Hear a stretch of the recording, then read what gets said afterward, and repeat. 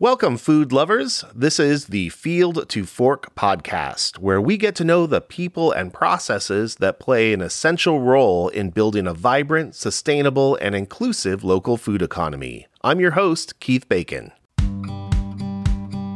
Field to Fork is sponsored by Charlie's Produce, delivering fresh ideas and fresh produce for over 40 years with a passion for quality products and a commitment to pushing beyond the boundaries of possibility to get good food to good people. Learn more about the ways that Charlie's Produce is cultivating fresh by visiting their website, charliesproduce.com. Field to Fork is also brought to you by Seattle Restaurant Week, a program of Seattle Good Business Network. This biannual dining promotion is a unique opportunity to support Greater Seattle's culinary community, celebrating diversity, resilience, and fantastic food with over 200 participating restaurants. In this episode of Field to Fork, we continue our conversation with Mike Carpenito, co-founder and working farmer at Carpenito Brothers in Kent. Our talk gets tasty as we turn our attention to 3 Carpenito crops in season at the moment: chards, kales, and hard squashes. Who better to share tips on how to grow, store, cook, and enjoy these tasty vegetables than a person who's been in the business of producing and selling them for over 50 years. Let's talk about some of what's in season that we'll be looking for from Carpenito Brothers as part of Seattle Restaurant Week. Chards, kales, and hard squashes. What varieties are you growing this season? We grow chards, red chard and green chard, 2 different things.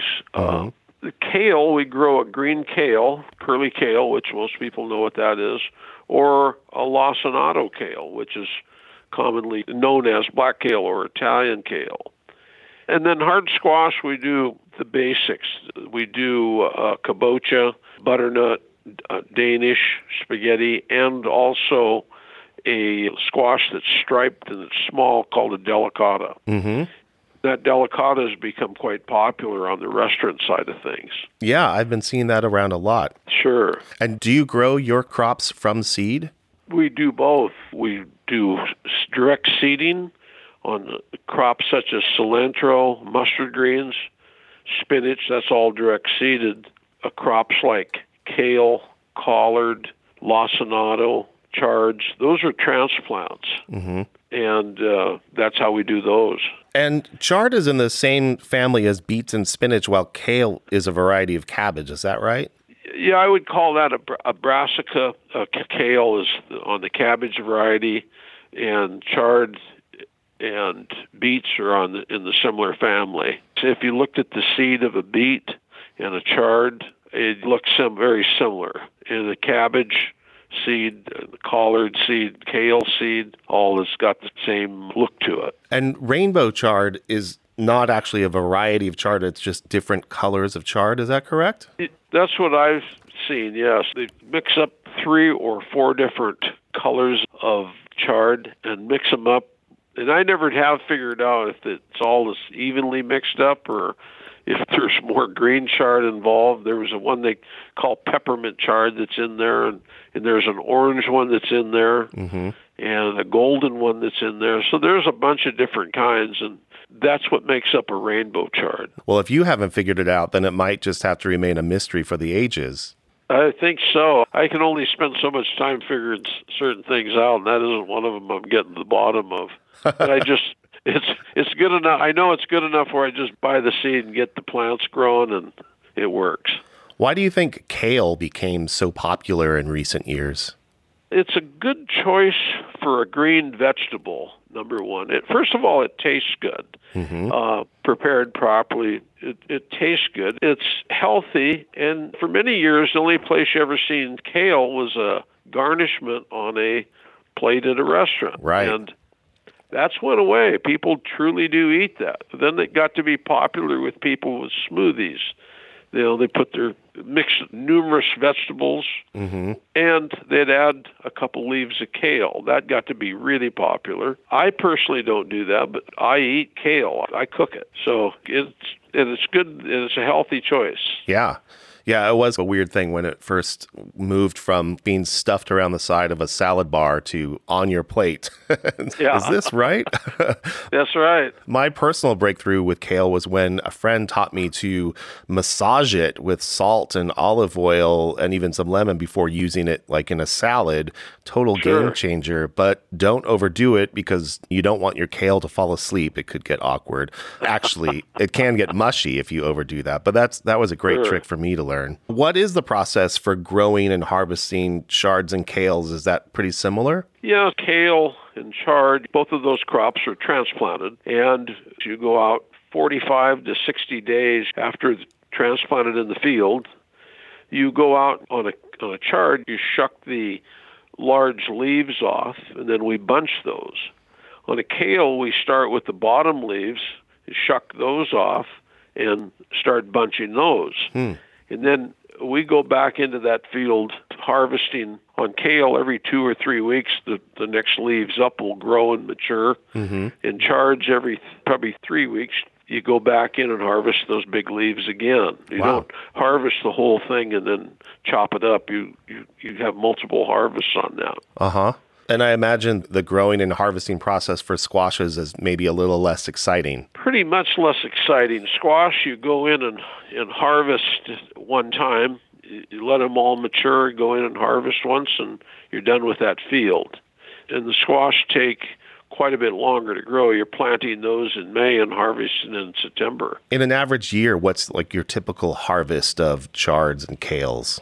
Several thousand boxes of it. Wow. We pack it in 1 dozen boxes. We'll do several thousand, green and red, with red being slightly more popular than the green, and the rainbow being much less popular. How about squashes? What's your typical harvest for those in a year? Oh, I would say we grow 30 or 40 acres of them. Wow. Of those squash, yes.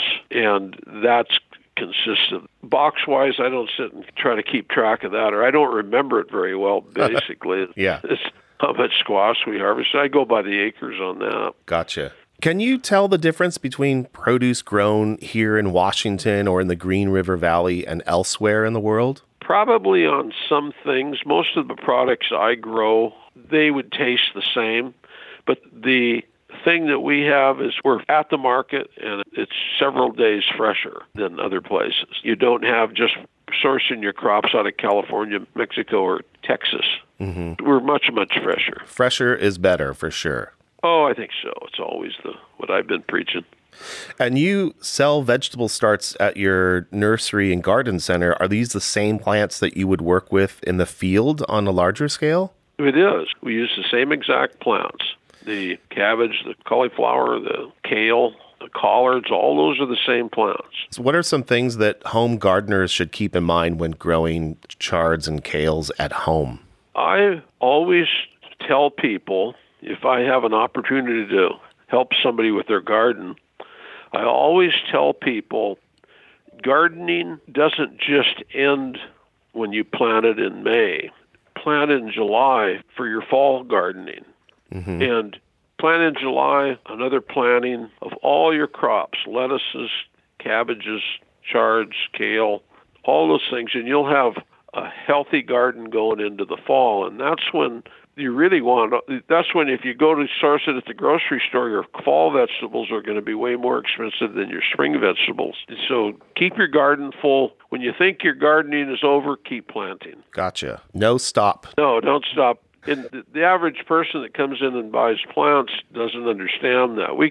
So at our retail, we keep vegetable plants going way into July and sometimes early August. And they'll provide for a good fall gardening. And when you've harvested this stuff or brought some of these kinds of things home, what's the best way to store greens like kales and chards? You know, one of the greatest inventions that's ever have been invented for home as a cookware is a salad spinner or a crisper.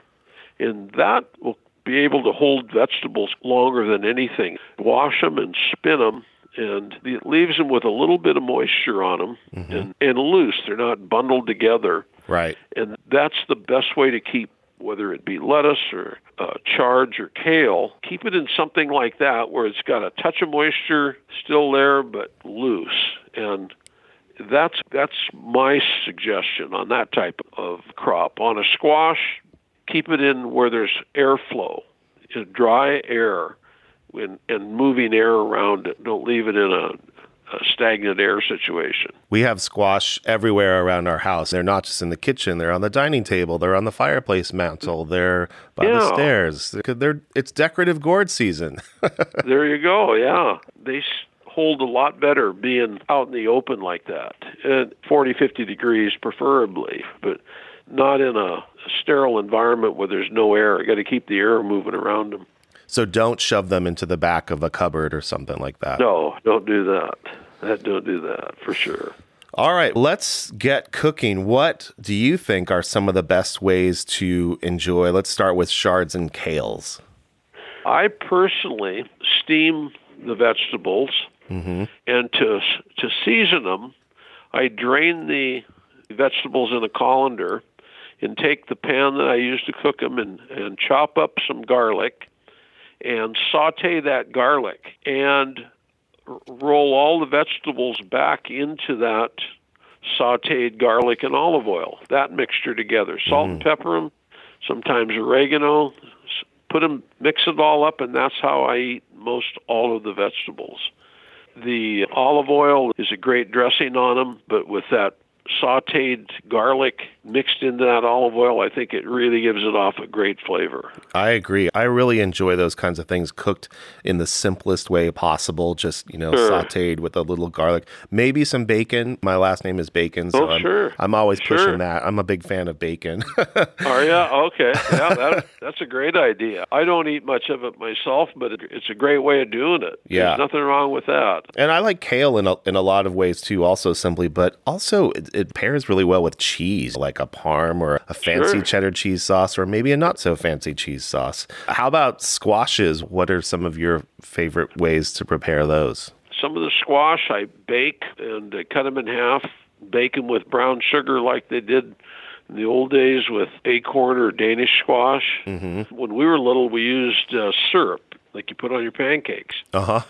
So anyway, you can use butter, brown sugar, syrup, maple syrup. I also steam a lot of squash in a steamer, and that keeps it a little more moist in the cooking process, doesn't dry it out. And the other way is just bake it without anything, without any of those ingredients that I mentioned that are going to put some weight on. Just I've seen it, you take some collard greens or kale and put them in that boat of delicata. That's an excellent way. And particularly if you sauteed those greens with some bacon and stick them in that boat of squash. Yeah. Bake that for a while. That's a great way of doing it. Yeah, they're all together at last. Sure. There's a lot of good recipes created by a lot of good chefs out there on how to serve squash. If someone said to you, I don't like kale or I never eat squash, how would you try to change their mind? I'd ask them what kind of vegetables they do like and see if there's a reason they don't. If there's a real valid reason they don't like it. Maybe there is. I haven't found too many reasons. I've preached to people they should increase the intake of those green vegetables and find a way to like them. Maybe they remember some horror stories about their mother making them eat spinach.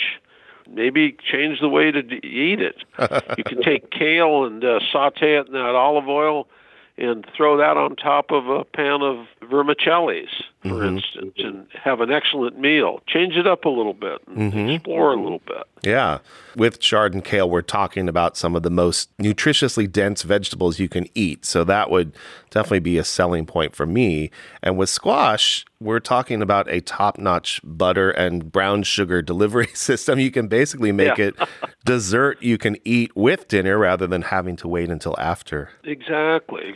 I haven't found very many valid reasons not to eat any of that. So I don't side with the people and say, geez, I feel your pain. I try to talk them into, let's explore something and maybe maybe something will come to you that you might like. Mm-hmm. And I don't know if you could do this with kale, but pickled chard stems are pretty tasty. And now that I'm thinking about it, maybe I need to try pickling some squash. See, I've never heard of that, pickling that. But I can see doing that, pickling chard stems, absolutely. Yeah. When I make some, I'll bring some out to you.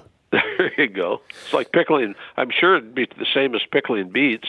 Yeah, exactly. If you needed to work some of these vegetables into a breakfast, how would you do it? To serve them as a breakfast, I would take the leftovers of some of my vegetables and scramble them with eggs.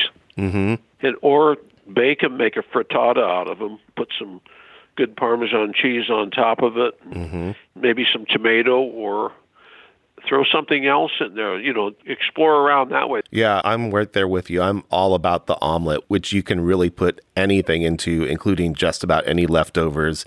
And you really haven't lived until you've had a stroganoff omelet, which would probably be even better with a little sautéed chard or kale. And those things and squash also make a great addition or element of an Eggs Benedict if you're feeling creative and engineering. Absolutely. When you and your brother were young, did you ever get in trouble for not eating your vegetables? No, I ate vegetable. The only vegetable that we didn't like as kids was parsnips. But everything else we ate, and we still eat. My brother and I still eat it all today. So we never we never had any problems doing that. That was not an issue. No, not at all. My mother was a good cook, and I grew up with my mother. Obviously, at my mother and dad's, but my grandmother was right next door. And so if for any reason we didn't want to eat at one, we ate at the other. Variety, the spice of life, right at home. Yeah, there was always something good at my grandmother's house. My grandmother cooked a lot of parsnips, and actually, I enjoyed them. Now I enjoy them more than ever. I think my dad made us eat them every meal, I think, at the time. Because if you can get them to grow, you get them a lot of them to grow. So all of a sudden, you got to eat them a lot. So anyway, but all the rest of the greens, that was pretty easy to stomach, is having lots of vegetables. My stomach is rumbling. I wonder if my microphone just picked that up. Yeah, I'm getting hungry myself. When you go out to eat, what are you most likely to order? I typically go to a seafood type restaurant, and I always look at see what vegetables are served, and I really enjoy a restaurant that serves a big portion of vegetables, whether it be broccoli or chards or kale or anything like that. I think that's what I like. And that's important. To get a good serving of vegetables where it's not a garnish. But generally, if I'm with people, I'm always getting their portion of vegetables because not everybody eats them like I do. We will be keeping our eyes peeled and posting on social media where we find Carpenito Brothers produce out in the field, or on the plate, I should say, as part of Seattle Restaurant Week. Thank you so much for taking the time to share your story with us, Mike. It was really great getting to know you and learn more about this family-run business that you've been keeping afloat as part of our local food economy. Thank you for having me. It's been a pleasure. You can find Carpenito Brothers on the web at carpenito.com and look for social media updates from Charlie's Produce, Seattle Restaurant Week, and us, Field to Fork podcast, on where to find their locally grown chards, kales, and hard squashes on dishes as part of Seattle Restaurant Week. That's it for this episode of Field to Fork. If you like what you heard, please leave us a review on whatever podcast platform you're listening on, and be sure to share our show with your friends. Thanks again to our sponsors, Charlie's Produce and Seattle Restaurant Week, for this chance to showcase the people of our local food economy, who enrich all of our lives by bringing a passion for quality food to our culinary community. Field to Fork is a Made with Bacon production, all rights reserved. Interviews have been edited for brevity and clarity. I'm Keith Bacon. Thanks for listening.